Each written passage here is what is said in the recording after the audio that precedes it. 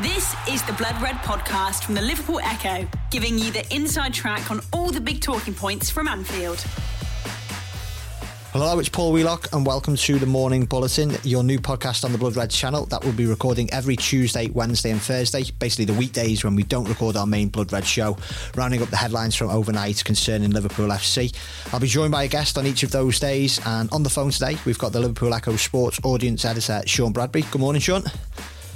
What are we on? How's tricks, mate? You okay? Yeah, not bad. It's strange doing a podcast. I said this yesterday, but it is strange doing a podcast before 8 a.m. in the morning, but needs must. It is a little bit, isn't it? Yeah, but I've got me coffee, settling into life in lockdown, so, I'm sure we'll get through this one together. We certainly will, mate. And we'll start with a story on our site by our chief LFC writer, Ian Doyle, about the future of this season's Premier League, which, as we say in the headline, should please Liverpool fans. Absolutely, yeah. I mean, Premier League, probably one of the most powerful leagues in the world, isn't it? If not individually the most powerful league. But Doyley's state is that things are not going to be able to be done unilaterally by the Premier League themselves in terms of decisions that are going to be made about how this season's resolved. So, yeah, the key line in his piece is that any change to promotion and relegation would need to be agreed with the FA League Committee and the EFL as well. So the Premier League can't just make a decision to scrap this season or whatever and be done with it, because obviously there's knock-on effects, isn't there, in terms of people coming up from the Championship, people going down to it. So, yeah, I think its point is that any of the self-interest arguments that seem to have kind of emerged over the last few weeks when reports and discussions have been ongoing, clubs who would like to see the season cancelled, it seems that their kind of power to do that will be slightly diminished. I think, just thinking about this in general and looking ahead to this big meeting on Friday, there's no good things, there's no silver lining to come out of this global pandemic. But if you look at it in a football sense, I think it's forcing all these kind of really powerful elements like the Premier League, UEFA and co. Everyone knows that really to get a proper solution to this, they have to work together. So that's the interesting thing for me, and that I think that's what will hold sway here. The Premier League can't just make a decision on its own. So therefore, no individual element in the Premier League can kind of get what they want in that sense. So yeah, hopefully we'll learn a little bit more on Friday at this next meeting of the Premier League. It looks like this April 30th placeholder date that's been there will be pushed back, and I think there's been a few of these meetings so far, haven't there? And they've all seemed to be quite preparatory and just looking ahead to the next one, and quite sensibly, really. The Premier League have seemed to just take their time with things, but a lot of the discussions have been obviously hypothetical. But now the country and indeed most of the world's in lockdown. I get the feeling that this one we might maybe get a little bit more of a sense of a decision and direction that they're going to go in, because obviously you've heard the Premier League already say that their rules have been rewritten. Things can be extended indefinitely if needed. I think you had yesterday, there was a couple of little updates, wasn't there? The National League has been suspended indefinitely, so almost feels like a similar kind of solution, like push it down the line, and when things are better, when it's safe to do so, hopefully try and get the season resolved. You had the Bundesliga yesterday saying action there is going to be suspended right through April, and it almost seems like a kind of behind closed doors plans being put into place potentially. And we've obviously had all these crazy reports, haven't we, of a potential May start date for the Premier League, a potential July one. We've had these plans of trying to get things done in 4 to 6 weeks, a mega TV event, and all sorts of ideas. So, yeah, hopefully on Friday we'll learn a little bit more. Certainly, it's dominating our agenda at the Liverpool Echo, and it's dominating the agenda of a lot of news organisations across the world. But the football, even though it's not taking place, people are still reading, people are still talking about football stories, almost maybe as a distraction. And one such was today's a really good one on our website. It was regarding Liverpool's loan players. Paul Gorst, our LFC correspondent, has been talking about what could happen in the future of people like Rhian Brewster, who have just seen then turns 20 today. So happy birthday, Rhian, to you for that. And people like Loris Karius, who are out on loan as well. It's quite a good read. Yeah, it is a good read, yeah. So kind of like updates across the board, as you say, with all those guys there. It's interesting, isn't it? Because like Gorsty makes the point with Klopp and loans that I think when Klopp first came to Liverpool back in 2015, he was surprised how many players were out on loan at that time. I think it was, according to Gorsty, 17, which, feels like quite a lot. And it's weird with loans because I always think back to Rafa, and it seemed at times under Benitez, if someone went out on loan, it was almost like the death knell for the Liverpool career. It was like, well, that's the first step to them being sold, the kind of shop window job. And with Klopp, it's strange at the moment because you kind of think, players like Trent and others, Curtis Jones, Nico Williams, loads of people who have come through or look like they're on the cusp of coming through, And you think, well, they must get so much great attention and training, and the in-house development seems to be a kind of essential part of what Klopp's all about. So you do kind of, in a general sense, wonder about the guys who are out on loan. But then, just looking at a couple of those guys you mentioned, Brewster done pretty well at Swansea, hasn't he? I think it's 4 goals in 11 games. He's still only 20, and Gorsty wonders whether the next step for him can almost be that step that Wilson's taken after Derby doing well there. He's gone to Bournemouth and he's tried out in the Premier League and seen what that's like. So potentially when everything settles and we find out what's going to happen with this season and next, that could be an option for Brewster, because he is still so young, and it's been clear over the last few seasons how highly Klopp rates him. So we'll see with that. Karius, a bizarre situation really, because there was talk that Besiktas kind of almost had to take him after this loan spell, and there was I think it was 7.25 million clause built into the deal. But as we understand it, that was based on whether certain criteria in terms of performances, appearances, European qualification was met. And I think, basically, unless Besiktas change their mind, he'll be coming back in the summer. I guess the most interesting ones really are Wilson and Grujic, because if you think of that, these levels of progression, trying yourself out in the Championship and then maybe going to the Premier League or Germany where Grujic is in a top European league.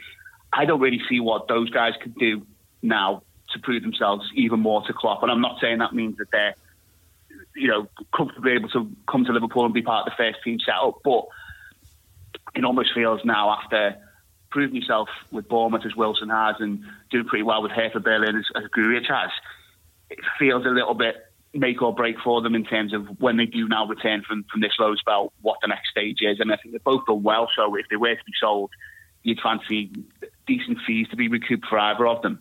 But then, you look at the potential reorganisation of the Liverpool squad in this summer or whenever the transfer window is, and maybe opportunities will develop for them in terms of the likes of Shaqiri, perhaps Lallana leaving, maybe a couple of others. So, there may be spaces to open up in terms of midfield for those two, but just remains to be seen, really. It's a big summer for both of them. It certainly is, and it'd be interesting if people like the Shaqiri and Lallana to leave, and maybe Wilson. There's going to be a clamour for signings, and I know one on our website we cover extensively, because there's so much interest in him, because he's such a brilliant young player, Jadon Sancho. But our sister paper, The Mirror, this morning, or last night I should say, is claimed to have a bit of an update. Yeah, they're saying that it doesn't look like Liverpool are kind of going to be part of this race anymore, and it might be left to some other top Premier League sides. Chelsea and United as the ones who might be most advanced in terms of negotiations. It's a difficult one, isn't it? I mean, he's only 20, and I just think he's surely the type of name who every single top club in Europe will be keeping tabs on, will be monitoring. Why wouldn't he be? He's lighting up the Bundesliga, and he looks like his next big move will kind of potentially shape European football and the dynamics of it for a couple of years to come, because he's going to walk into a good side and be an excellent player at such a young age. There was all sorts going around in January, wasn't there? There was rumours about a potential move for him then, and certainly looking ahead to the summer, it's looked for a while like he's going to be off. And remember when Klopp was asked about it, he just said, he's a very good player, but I don't know where this type of talk linking him with Liverpool's coming from. Obviously mentioned cost as being an issue and just said, there's nothing to say about this. But I don't know, maybe this is just reading slightly too much into it. When he was asked similar stuff about Mbappe, he almost quite literally laughed it off. Yeah. And he did seem a little bit more circumspect when he was talking about Sancho. I just think if Liverpool weren't looking at him and at least assessing the viability of it in a financial sense, surely you'd be surprised, because he's such a good young talent. And my feeling with him is that he's obviously a young lad from England. He's had this experience now of playing in Europe at an early age, and I just think he's at some stage, and it does look like quite soon, he's going to be bound for a Premier League move. So there's that extra element that comes into the idea of the Sancho transfer, is if you miss out on it, it's one thing if you miss out on someone who then goes to play for Bayern Munich, Barca, Real or whatever, but when week on week he's going to potentially come back to the Premier League and be a rival, if he does say go to United or Chelsea or whatever, I just think that surely has to be factored into thinking as well. So obviously the Mirror, I think Dave Maddox's article says one of the key reasons for Liverpool potentially being out of this is that Salah, Firmino and Mane are all settled, tied down to contracts, and there's no chance of them leaving this summer, which obviously, if that's the case, is massive. Every Liverpool fan will want that front three to stay together for as long as possible. But my point on this as well is that surely at some stage Michael Edwards and the analytic lads and Jurgen Klopp, everyone at Liverpool is going to be thinking long term and succession planning. And there's obviously no suggestion any of Liverpool's front three are kind of approaching the top of their curve and coming down the other side. They're still obviously elite players, but I just think Liverpool are a team who do things so far in advance and so cleverly and well now that someone like Sancho, 20 years of age, surely will be on the radar at the very least. So, we'll watch that one with interest and see what happens. Totally agree, mate. To the final one, let's basically say this is not from us. It's from the Daily Mail via L'Equipe in France, and it's regarding Raheem Sterling. Again, every kind of reaction we've had from fans on our website and onto podcasts and things like that say, no, I wouldn't want him back. But it does seem to feel like he's trying to, build a few bridges, isn't he, what he said on Instagram Live? And this report, as I say, that's been reported via the Mail this morning. Yeah, it was those comments. Like you say, it was an Instagram Live, and I think that might have been part of it. It was this whole lockdown situation is it's kind of utterly bizarre for everyone involved in it, isn't it? Everyone knows what they have to do and stay safe, but you see a lot of the players kind of communicate on social and things like that, and I wonder whether it was just he's not kind of in that environment at the moment of having kind of club media. Trading and stuff like that, and he's not in the rhythm of like football press conferences, and he just seemed to speak a little bit more openly. But what he said was interesting. Will they ever go back to Liverpool? To be honest with you, I love Liverpool. They're always in my heart. That type of thing. Quite nice to hear as a Reds fan, and there's no doubt that the circumstance of his departure were messy. But I think when you look back at it, he was 20 years of age. He's the age we're talking about with Brewster and Sancho now, and obviously he'd been propelled to stardom in a Liverpool team and developed at Liverpool, and that always has to be remembered. But I think he does remember that. And looking back on it, obviously every Liverpool fan at the time thought, to a certain extent rightly, that a lot of the tactics used were unsavoury. There was that BBC interview, wasn't there, that was unsanctioned. The pre-season tour that he didn't go on, and AD Ward, his agent, got a lot of stick, and Sterling himself, obviously, he's been booed and kind of pilloried pretty much ever since, and I totally understand that. But I think that when you look back at it, Suarez had left the season before, so Sterling, his kind of status at Liverpool was raised automatically by that. He was already a fantastic player as a teenager, and then when he turned 20. But I think he was always going to feel the heat a little bit more intensely because all eyes were on him again the next season. And ultimately, don't want to kind of praise those tactics too much, but what happened there in a big move? He's gone to City, he's won a couple of leagues, he's won an FA Cup, God knows how many League Cups. He seems to win it every season, and he's still only 25. So, I think it's kind of worked out well for him. Liverpool have built really well in the meantime, even though that's taken a little while. I think the main thing to take from it is, Sterling returning to Liverpool, obviously highly unlikely. The dynamics between Liverpool and City, you wouldn't think are going to hugely change over the next few seasons as long as Guardiola sticks around and they keep their squad together, Liverpool keep their squad together. You'd think it's just going to be those two duking it out for titles. But I do think this Champions League ban does change things.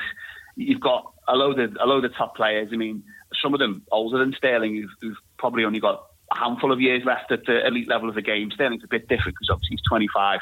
But when you consider that, something you would have thought was a given. If you're at Man City, you're going to appear in the Champions League. You're one of the two top clubs at the moment in the Premier League, so that's just a guarantee at the end of every season. But that's lost, or potentially, depending on what happens with City's appeal. So yeah, I think the main thing to take from this is you've got a star of 25, seemingly who's not been unsettled, should we say, but certainly speaking more openly about the prospect of leaving, and I think that's something City are going to have to contend with, and could have bigger ramifications than just these comments from Sterling. Definitely, mate. Well, thanks very much for joining us. But before we go, we're just going to have a quick look back at what happened on this day in years gone by, just two for today. On this day, exactly 20 years ago, Emile Heskey scored the first of his 60 goals for Liverpool in a 3-0 win at Coventry City. No doubt, really pleasing Joe Rimmer there. And on this day in 2017, Liverpool won the Merseyside derby at Anfield 3-1 against Ronald Koeman's Everton, whose goal was scored by Sam Carroll's best mate, Matthew Pennington. But can you remember, mate, who scored for Liverpool that day in that 3-1 win? shouldn't be What year throwing was this. it then? 2017. It was the Koeman one. Everton had a Pennington scored, didn't he? After, I think he got the equaliser after an early goal. Who was that then? 2017, no, go on. To be fair, I shouldn't throw this on any man so early in the morning. I wouldn't know. I actually remember one of them, but the other two, it was Mane, Coutinho and Divock Origi. I think that was the one when Joel was well out of his goal, wasn't he? And he just kind of bent it in the top corner. Yeah. Next time you're on, mate, I'll give you a bit more prep. I shouldn't have thrown it on you like that. We certainly hear a fair bit about that game in the Echo offices because obviously, Matthew Pennington, best mates with Sam Carroll. So, his goal is a regular topic of discussion. It certainly is, mate. But thanks very much for joining us, Sean. We'll be back on Thursday morning. But in the meantime, just keep an eye on the Echo's website for all the breaking news. You've been listening to the Blood Red podcast from the Liverpool Echo.